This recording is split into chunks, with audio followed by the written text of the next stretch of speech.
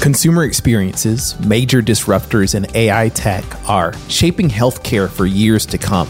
On Hello Healthcare, we dive deep on these issues with leaders who are driving change. I'm Chris Hemphill, VP of Applied AI at Actium Health, and we hope that these stories will help you to create or demand a better future in healthcare. Artificial intelligence, AI. We've all heard the term, and maybe even heard it in my job title on the podcast.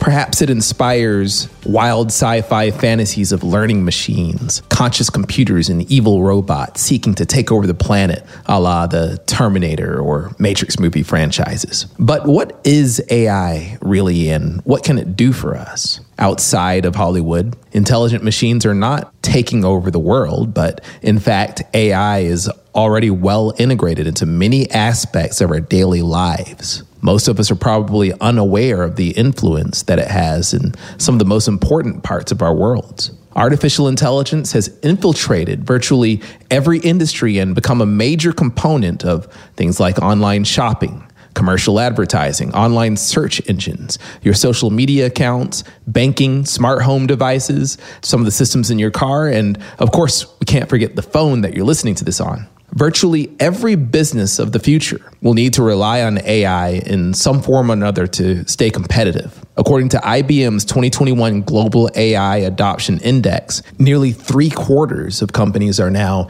using or exploring the use of AI, and that pace is still accelerating. Nearly half of all companies are now reporting accelerated AI rollouts due to the pandemic. AI has allowed us to move faster, smarter, and at a scale that was previously thought impossible. But we're focused on healthcare. Healthcare is supposed to be deeply personal and meaningful. Is there any room for artificial intelligence to play a role in that? Well, let's find out. Maybe I'll start with what artificial intelligence isn't in healthcare in terms of what we're talking about today, right? That's Sheetal Shah, digital health executive at Woebot and board member here at Actium. Sheetal has a wealth of experience leading digital transformation at top 10 health systems. We're not here to talk about replacing physicians. We're talking about how do we use massive data sets, though, to find insights and make decisions on what would take humans years to do by themselves. In our case, we're talking about outreach, right, and engagement. So what I wanted to share was let's establish the role for AI in healthcare, right? And if you look at all the research that's out there that's being published at a feverish rate, there's also a flip side of not only how healthcare models are changing and the requirements we have on why we engage the community, patients, families, and caregivers, but also the provider side and how much burden we're shifting to them to take on the role of engaging the right people at the right time for the right things. So if we looked at, in the US, they say the typical primary care, I think average panel is 2,300. I've seen it go as high as 2,500 patients per PCP. If you just looked at that and you asked a PCP to basically provide all the recommended acute, chronic, and preventative care itself, but then also the engagement to get the individual in the door, they would be spending 21.7 hours a day working. Let's settle in for a moment. You basically are asking an individual to provide the acute, the chronic, the preventative care, the anticipatory care ahead of time. And that's just obviously this type of engagement just does not scale. We're sitting on a treasure trove of data that allows us to do things that are scale. And I think that's the piece that when we say intelligence, it's at scale. It's at scale on how we personalize the communication, that it has purpose for both the patient, it's relatable to the individual, that they actually will open it and read it, right? Make note of that. Sheetal focused on AI's role in communication and outreach. It's proactive. It's about forming a relationship. We may use your data to inform what we tell you. And by the way, we're gonna reach out to you by email or phone or whatever preferred method you have. So if you look at it, we know the ability for providers in a typical model of healthcare to scale engagement is not possible. They're already slammed with that 21 hours a day if they wanted to do everything for everyone. We know that today it's not personalized. If anything, that engagement's absent. And then you look from the periphery and you're starting to see organizations look at, hey, we found the hole that we're going to plug. We're going to form a strong relationship. Communication and outreach. While we constantly hear about AI to scan images or replace doctors, there's remarkably little talk about its role in influencing patient relationships. Maybe Communicator 2 wasn't as catchy a title as Terminator 2? That's a shame because there are people actually doing this in the healthcare space. I spoke with Dave Pavlitz, who at the time led AI-based outreach efforts at Virtua Health, which is a $2 billion health system in New Jersey. Since his hands were on AI-based tools every day, it's interesting to hear his thoughts about how AI and healthcare consumerism combine. In its simplest form, healthcare is really not much different than retail. Everybody always is like, oh, it's so much different. I've been outside the healthcare industry. It really isn't that much different. Everyone has a need or a want that they want to research, and then they select what they want or who they want to go with. So this is where AI and healthcare marketing has really entered the playing field because consumers have evolved to really expect more. And this is really that Amazon effect that everybody talks about crossing across multiple industries. So it leads to the challenges that can be addressed.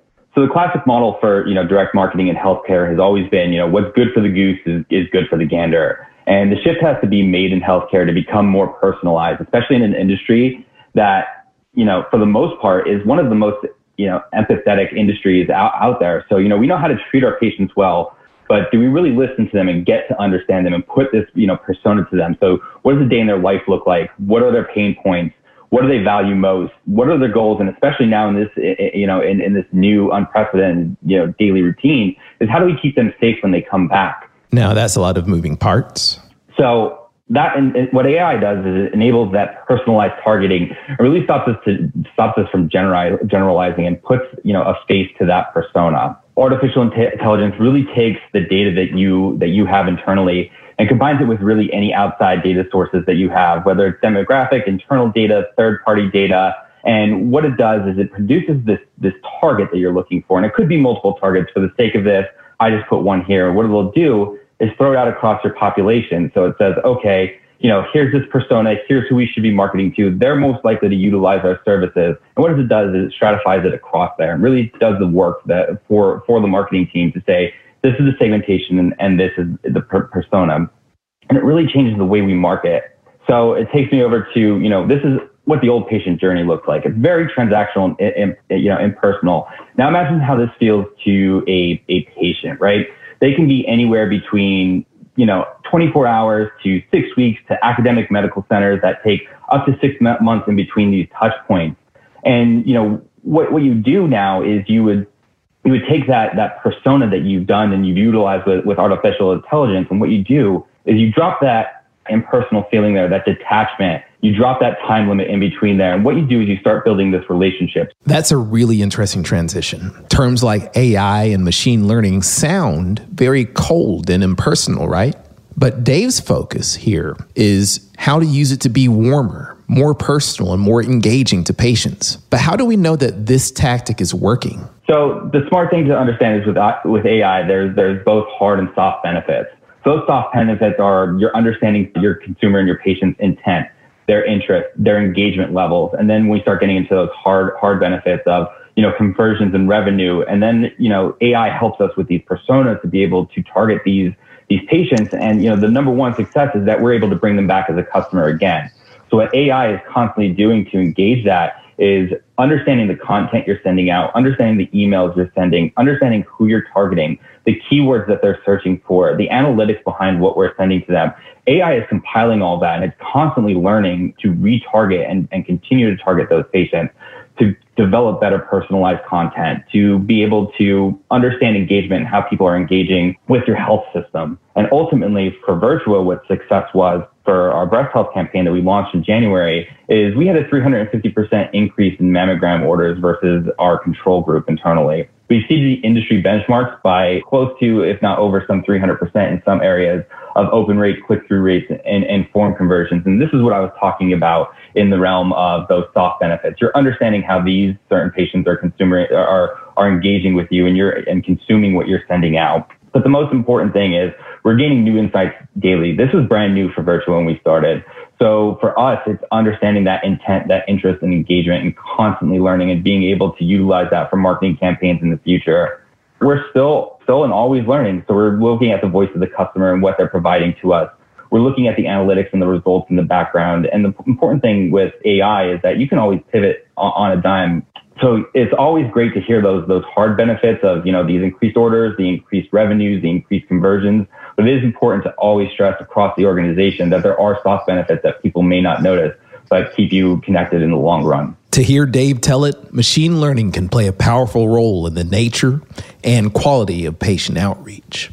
In previous episodes, we've explored how important that quality is and the marketer's role in delivering care. To explore this a little bit deeper, let's bring in Christopher Penn. Christopher is the founder of Trust Insights, which delivers data-driven marketing experiences for their clients. He's chief data scientist as well, and he's also a great communicator. Check out his podcast, Marketing Over Coffee, and hear what he had to say on the concept of AI in patient outreach. Data plays a leading role in helping marketing leaders earn a seat at the table, but guide the direction of the company. When you think about how you market your organization, if you don't know what's working, you can't fix what's wrong. The old adage, you can't manage what you don't measure, is still true, right? No amount of cool technology has fixed that simple basic fact. And when we look at the role that data plays in marketing, of telling us who's interested in our stuff, how are people engaging with us, what are the things that they're telling us through their words, through their actions, through their interactions with us, it gives us tremendous insights into how we should be changing and pivoting. So a real simple example, if you think about the way we look at the customer journey lifecycle in healthcare, customer lifetime value actually means the lifetime of that customer, right? It's one of the few industries where, yes, you will literally be with us until you die. And there's so many interactions and data points that are captured that are simply not intelligently used. Think about, even if you remove it, you anonymize it, you de-identify it completely, think about just the sheer number of data points in an EHR, right? How many interactions has this person had with a provider? Remember when Chital said that healthcare data is a treasure trove? All that data could be part of your marketing if you're using it well and you have permission to use it and you're careful with it, to get a pulse for what's happening with your audience, what's happening with your patients in their lives. And one of the really unique things about healthcare marketing is that you can use this data responsibly to guide outcomes, right? You can say, hey, we're noticing there's a substantial number of people who are buying just garbage fast food, and it's going up in this region. We know in 20 years' time, we're going to have a major cardiovascular problem in this area if this does not change, if these behaviors don't change. So if you have that data, you can start to help guide and say, hey, you know what? This looks like a food desert. We need to fix this. How can we use marketing's power to communicate with people? These are better choices or worse choices you could make if you want to see your grandkids, graduate college. So we understand the data space and we can admire the data and its super interesting insights. But interesting isn't good enough in healthcare. How do we get to a point where this data drives actions? It depends on your business model, because one of the things that is changing and is on people's minds in healthcare is how do we get away from treating illness to treating wellness, right? How do we apply more preventative measures so that we're seeing fewer things like, massive cardiac events and strokes and stuff. And that requires realigning your data to understand and be able to forecast and predict beforehand, hey, these are some likely things. If you do, basic propensity score modeling on data on the top 20 conditions, you can get a pretty good predictive perspective. Like, hey, we know that obesity is a pretty big problem, not just in America, but planet-wide. We know cardiac disease kills, almost more people than I think almost anything else. We know that COVID-19 is the number 3 killer in the United States, right? Marketing technology has the ability to offer some benefits to say, here, let's help you build systems that can process the data. Let's create storage engines that can analyze it. Let's create machine learning models that can get through the data faster so that you can start looking at the mathematics underneath it and figure out, well, these are the trends, these are the patterns. Right now, marketers don't have that. Right now, marketers have big piles of data and no way to handle it. So there's a bunch of different things. And over the next year or two, We're going to see a lot more of that data get more used, better used, and the technology supporting it mature. This is where fun stuff comes in, like the ability for AI to write copy for you. The generation of text comes from OpenAI's GPT models, which is a pre-trained transformers. These are big language models that create language. One of the most powerful uses of them right now is in question and answer scenarios. So right now, a lot of companies have tried with differing degrees of success to create conversational chatbots, things that offer customer service experiences and things on websites. And they have uniformly been lackluster.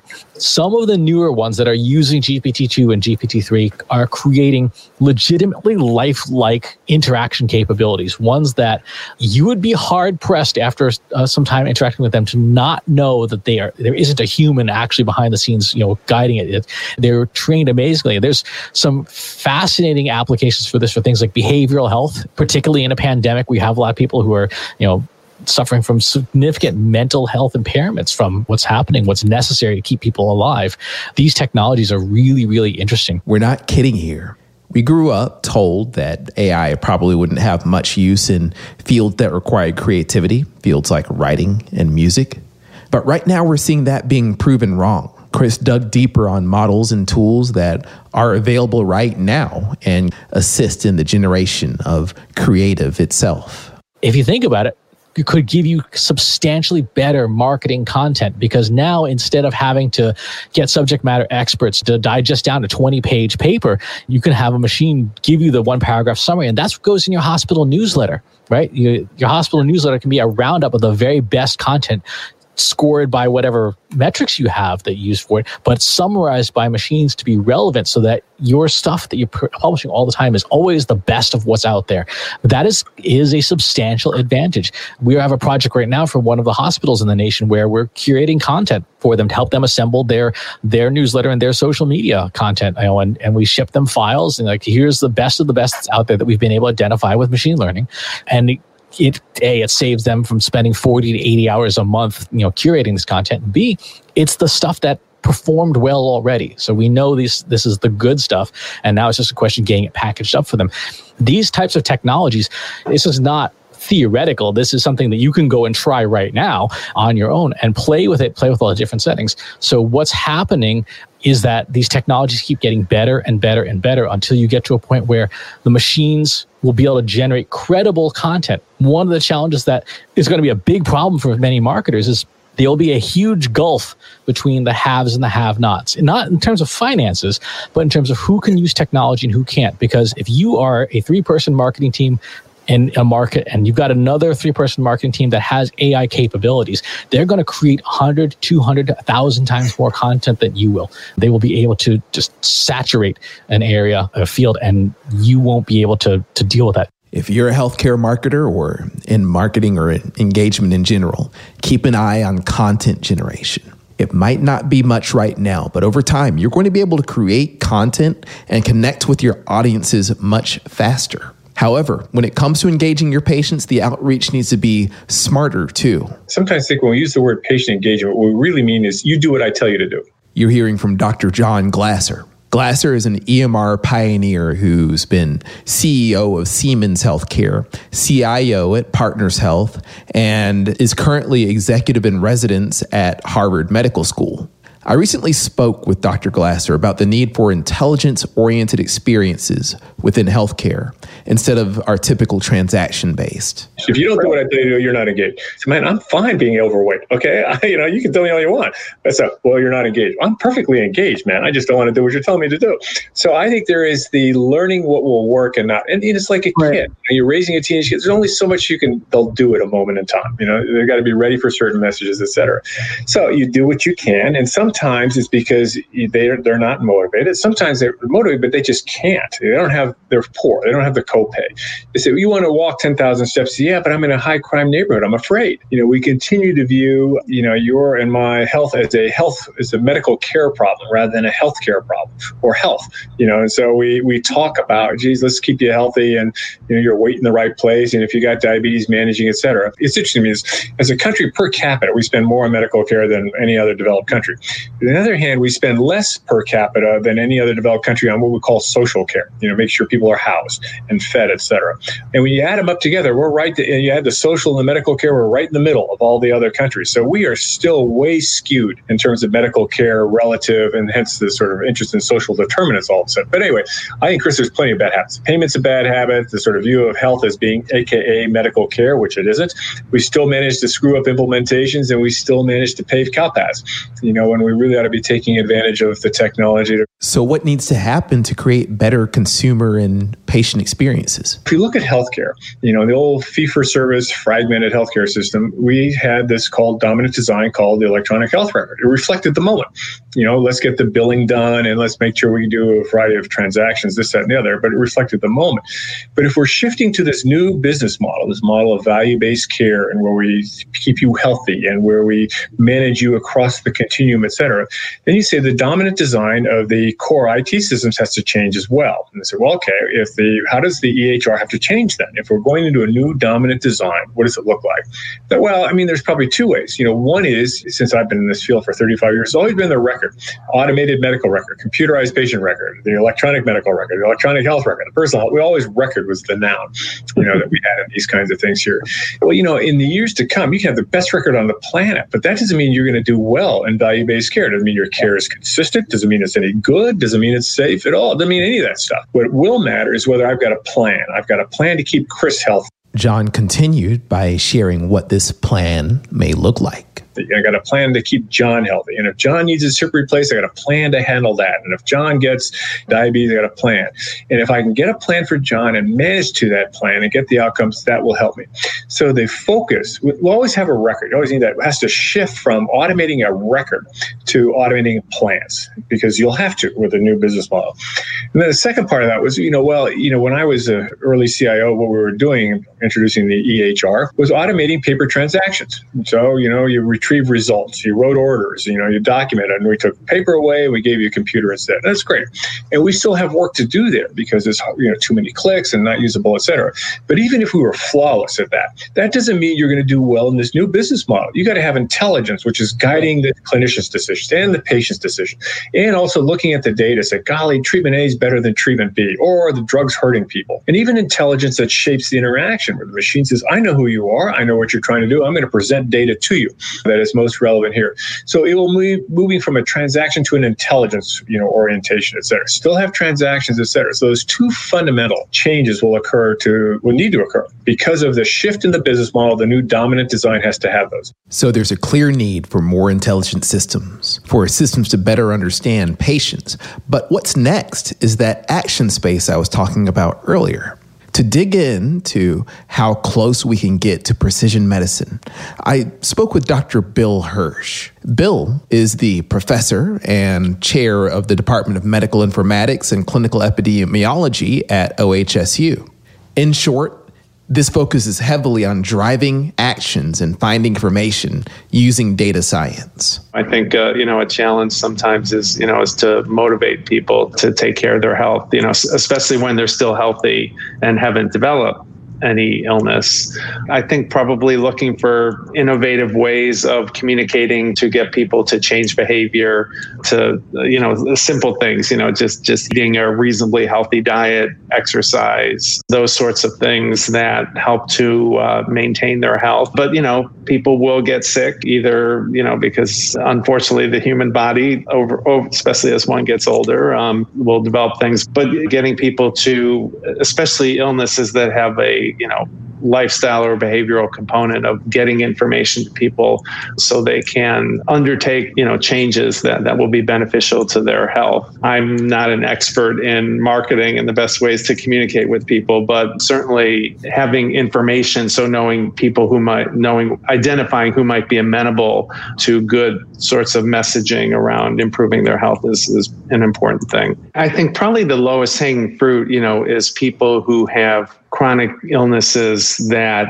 have a behavioral component. And by behavioral, things like, diabetes, hypertension, things that can be treated. They may still need medical treatment, but we certainly know that, for example, a person who has type 2 diabetes because they're overweight, you can make a lot of headway by them losing weight. The diabetes may or may not completely go away, but it will probably be, better for their health. And things like diet, exercise, quitting smoking, things like that are important things. As time goes on and we learn this whole notion of precision medicine, as we learn about genetic variations and so forth that may predispose people to higher risk of certain diseases, being able to find that information to help people out. That does, though, you mentioned the word data governance and, even some of the larger concerns about data and privacy and so forth. What are you going to do with that information? That I'm predisposed to some rare disease or something like that. I think we need to be careful, and I think we need to be thoughtful in how we use data, make sure that doesn't have unintended consequences of learning that someone might be at risk for this illness and they may have more difficulty getting health insurance or something like that. Bill then went in to focus on how other industries use AI to drive intended actions. I think a lot of the technology companies, I'm sure that, I've ended up buying things on Amazon that I didn't intend to buy because they suggested it would be a good idea.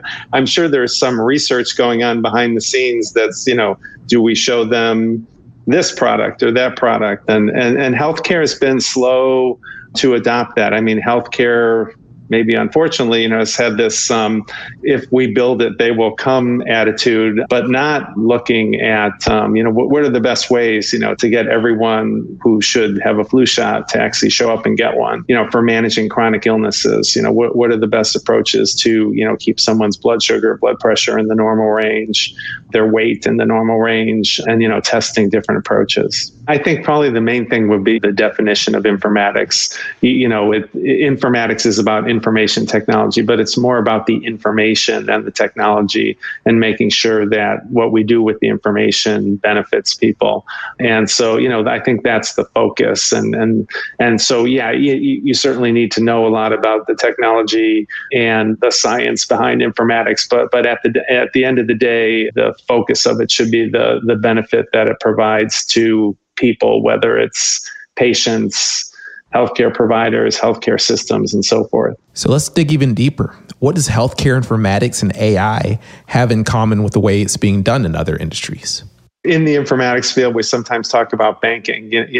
Back in the day when I used to travel to far-flung places, hopefully will again in the future, people always amazed. You land in Singapore and the first thing you do is you take your ATM card from your local bank and stick it into an ATM and pull out Singapore dollars. Part of the reason why that system is successful, one, I think we can't overdo the analogy too much because, healthcare is actually more, the data of healthcare is a lot more complicated than banking. Banking is, mostly numbers. I think the reason why banking works really well is everyone makes a little money along the supply chain. When I plug my local bank's card into the machine, that bank that owns that machine makes a little money, my bank makes a little money, and it's convenience for me. And, again, healthcare sometimes has a different model than that. So I think we can, hopefully as we move more into, population health and paying for healthcare with some component of, doing the right thing, immunizing everyone, patients with chronic illness, getting things under control will help. And it might be more a function of the business model than the technology. In many ways, healthcare has been slow to take up information technology, but also because I don't know that the financial incentives there. Healthcare is not slow to take up technology. There's a ton of technology in healthcare. And, in fact, sometimes there's overuse of medical technology because there's incentive to use it and so forth. So, I think it too depends on the business model. One of the most powerful points Dr. Hirsch makes, no matter what technology is available, healthcare has an incentive problem. When I say the word incentive, who do you think of? Well, incentive is a behavioral economist's favorite word. So we brought in healthcare behavioral economist Dr. Matt Cybulski. His background sits at a unique intersect: behavioral economics, healthcare finance, and healthcare administration. Plus, he's done work with companies like Deloitte and Optum. If we're discussing AI in healthcare patient engagement, let's talk about the bigger picture on where incentives align and what kinds of outcomes to expect. Machine learning and AI looks like a black box to people on the outside. We're always on this sort of euphemism treadmill of tech. Oh, big data, that's our savior. So when you think about something like AI and machine learning, that's hard for a potential client or a consumer to even understand. You have to explain why it's even needed, right? What's the problem that it's trying to solve? Well, the problem is, especially in healthcare, with remote devices, with hearables, with social interaction that we have, with now secure text messaging that's ongoing, and more, there is an incomprehensible amount of data, not only from the consumer, but from laboratory devices, inpatient use case care, even glucometers from Livongo and Teladoc, that has to be understood. And why does it have to be understood? Well, the more of this sort of raw data that we get and the fewer humans we have to process it, the more questions we don't have answered. Let me give you a case in point. Walmart, we've all been there. Walmart figured out a long time ago, and by the way, they have a huge data center. In fact, I don't know if it still is the case, but it's like 11 times larger than the IRS's data center. It's always processing information that about consumers and pricing, where things are in their stores. They even go as far as to say something, a discovery they figured out using machine learning and AI. Hurricane in the Gulf, at their southeastern Walmarts, if they ship frosted strawberry Pop-Tarts and ever-ready flashlights or flashlights with batteries in them, they'll liquidate each of those cases once a week with those, as long as there's a hurricane in the Gulf. They didn't figure that out without taking tons and tons of betas and trying to understand what is all this noise telling. So healthcare is in that place now more than we've ever been before, because we don't just have a one-way data exchange between EMR and insurer. You've got third-party data exchanges happening through an EMR that are incorporating devices in the hospital, devices at home, patient interaction with tools, text messages, all those things. You're looking at maybe 9-10 times the amount of data from search alone that something like voice-first technologies are adding to the mix of this. So a tool like what you all are creating has to exist to understand what the needs of the patients are, or what the patients are doing when they're interacting with their own care. Let's dig a little bit deeper into the mind of a healthcare behavioral economist. What technologies have Matt excited? Remote connection. So this idea that with consent from the patient, that I will have these nodes of access that are all the time on. And I know for the people who are really focused on privacy out there, that is absolutely nightmare fuel to hear, that something would be connected to you all the time. But if you look at things like, I think it's called Hoop, you have Amazon's Halo, which is a wearable, and even just the smart speaker at home and voice tech interactions has got me really, really excited, because it's something that can happen all the time and when I'm not even paying attention to it. And so we can remove this effect of observation, like I'm not changing my behavior anymore because someone's observing me or I know I'm being heard.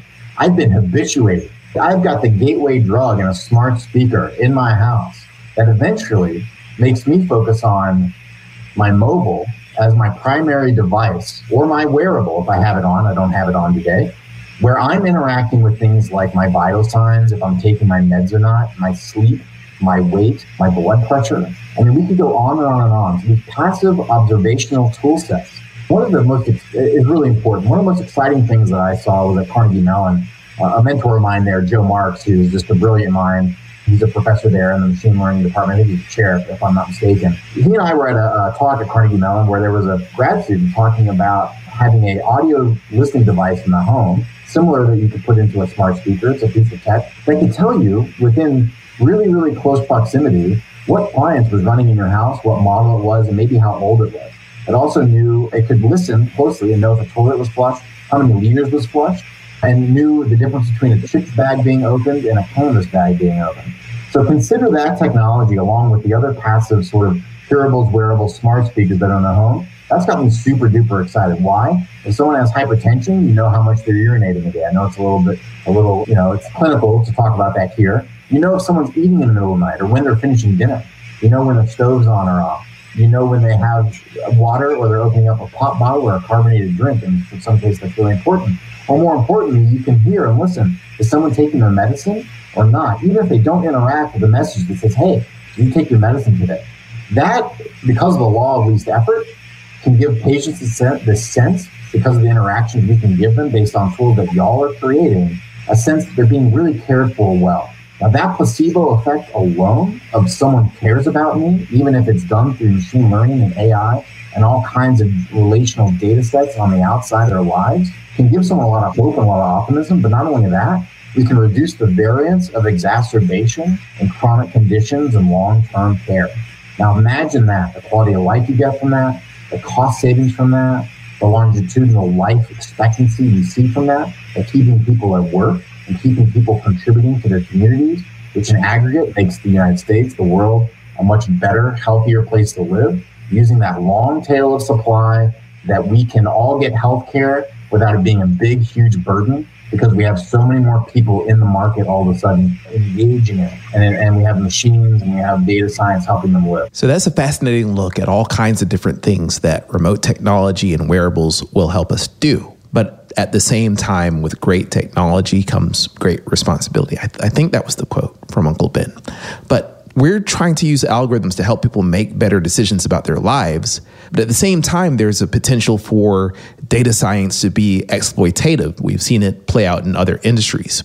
How can healthcare avoid these types of trappings? When you look at new tech, there's always this sort of ethical roar that starts to rise off in the distance about what's going to happen. I mean, we've seen that in the history of science. I mean, from laboratory biomedical sciences, IVF, there is all kinds, even stem cells, utilizing stem cells. I mean, there's some hubbub even right now about Regeneron's tool, right? And how they've developed that. So I think there's always going to be sort of this ethical roar you hear when it comes to new tech, even if it's non-laboratory science and medical science. I mean, even technologies that are optimizing social connectedness obviously have been part of large controversies lately.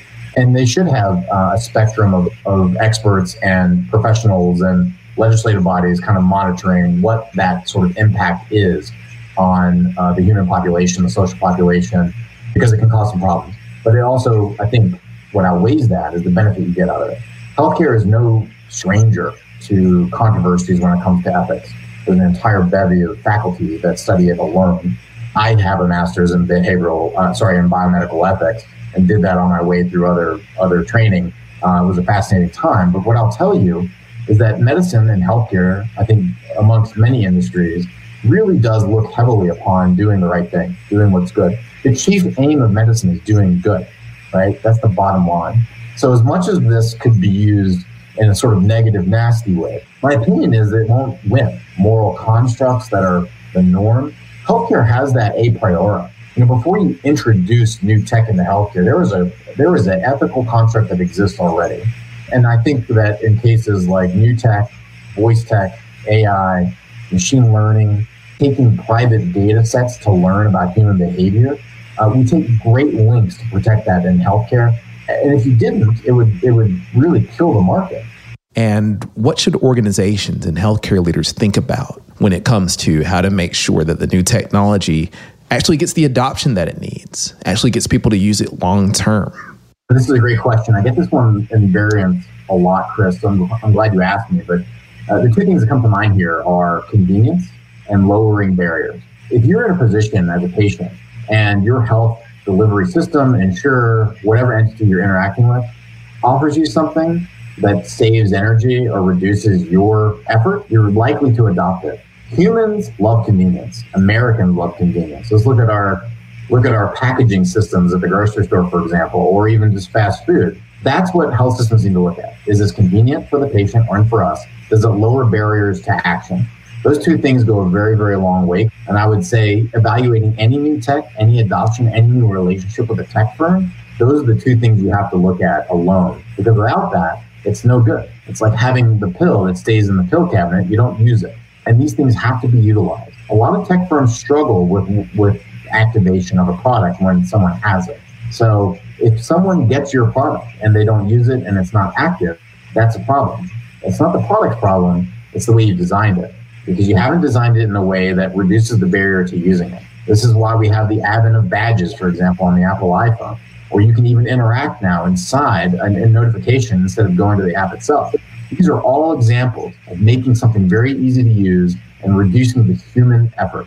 Remember, one of the principles of behavioral economics is the law of least effort. So if you can look at it that way, whether it be an organization as a person who's purchasing this use case, or whether it be a patient who you're trying to get compliance out of for either a pill, an exercise, or even just a sleep schedule, you have to look at the law of least effort. Fascinating overview from Matt. Matt actually heads up the Voice of Healthcare podcast, and we'll link to that in the show notes if you're looking for more. So when exploring AI and patient engagement, we wanted to look at what's available today, what use cases are being used, but underappreciated in general. But it still begs the question of what does the future hold, and ultimately, where are things going? Let's take it back to Sheetal Shah. I think if you're in the business today of patient engagement and outreach, it's the best time to be in this. Because if you look at the last decade, right, we spent the last decade on getting data digital, right? Going from paper charts to EHR through meaningful use, et cetera. Whole struggle there on what it introduced into the environment, but we're here. We have enough context about an individual. Now we went through this sort of second phase, I would say, which is a lot of platforms spewed the 360, right? Let's get all the data in one spot so now we can do something with it. I think we're at this third phase now, which is the action side, the patient engagement side. And it is now data-informed, proactive, personalized outreach. I think the struggle is going to be, how do you take that 360 of that consumer or that multiple 360s of a household, and how do you distill it down to what is the right thing to engage them on, and what is the threshold to start acting? What is the value of that action? I think it requires an organization to start looking at values of opportunities. It almost requires you to have in healthcare a product mindset, right? Like, how many times are we on Amazon or Netflix or the like, and them suggesting something or nudging us? I think the world of patient outreach and patient engagement is going to now be, is basically, they will be the orchestration engine for all the siloed needs that different teams have, and sort of be the conduit to engage members or patients on. But it does require a rethink about who is the, I hate to use the word owner of the relationship, but who is the team and what are the technology elements that help drive the relationship? Because I don't think lifetime value is sort of a one-time thing that you achieve once the first encounter happens. You got to put something into the relationship, and that's to get that lifetime value. And I actually think that's where AI has its greatest potential, because instead of being another tool that provides burnout, that just burns teams out, AI is informing us what to do when, from a relationship perspective. And I think that is probably what organizations need to start thinking about now. As we've heard on today's episode, healthcare is using AI and machine learning, many other technologies to help improve existing processes and create new ones as well. From analyzing massive amounts of data and finding hidden patterns to determining actions and journey steps for patients. As healthcare leaders explore and examine these use cases and what makes a best fit for their health system, they'll need new skills and new ways of understanding some of the pitfalls and challenges of bad AI strategy. We'll link to some helpers for that in the show notes. If there's anything to take away from this, you've heard from people who develop AI algorithms, from people who are the end users of those, and from other folks who employ them for strategic ends. We hope that from hearing from all of these people, we kind of dissect that word artificial intelligence. Remember, the root word of artificial is art, and art requires human involvement, attention, and care. That care comes from multiple sides. It needs to come from the end users and also the creators of the algorithm. They need to understand the human context of what kinds of decisions will be made. That same kind of care also needs to come from the healthcare leaders who are employing AI to help make patient experiences better. Whether you're creating AI, making decisions about it, or influencing decisions about it, the future of AI depends on you. Thanks again for tuning into Hello Healthcare.